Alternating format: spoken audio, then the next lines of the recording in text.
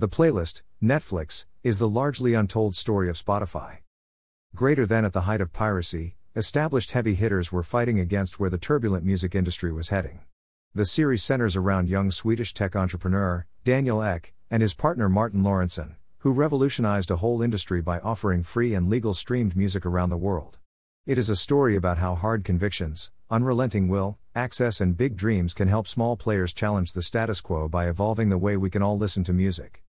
It's that age-old tale of highs and lows within the tech. A Swedish coder rejected by Silicon Valley seeks to shake up the industry.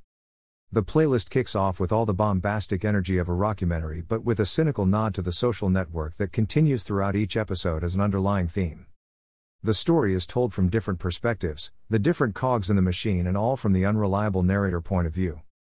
There's adequate commentary on Pirate Bay, its resulting legal battles and illegal torrenting as a backdrop to the story, focusing on how it ultimately shaped the internet's relationship with music. Production.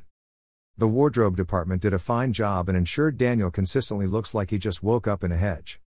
Great performances all round, which are illuminated by the episodic format.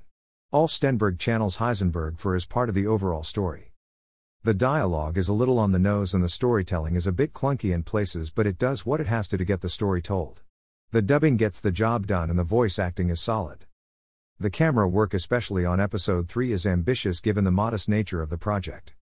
The sets look great with special focus on the corporate setting in particular, however it becomes a little too obvious and confusing when they are reused for different scenes.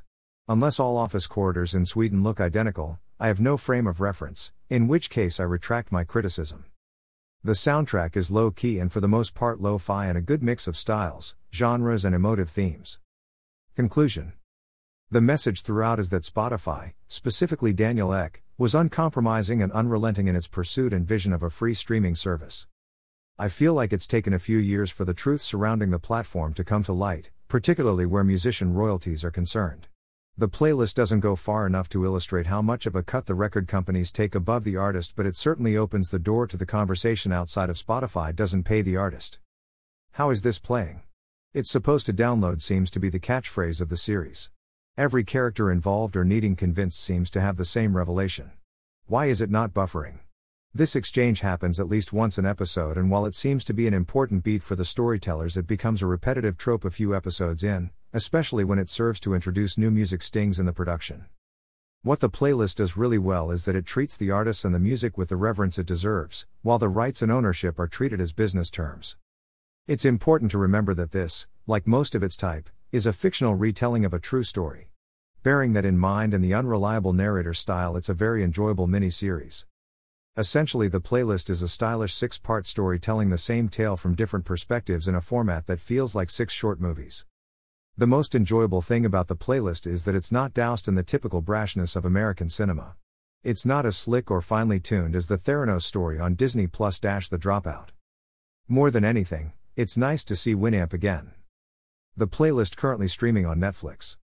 You can find our exclusive Spotify playlists here.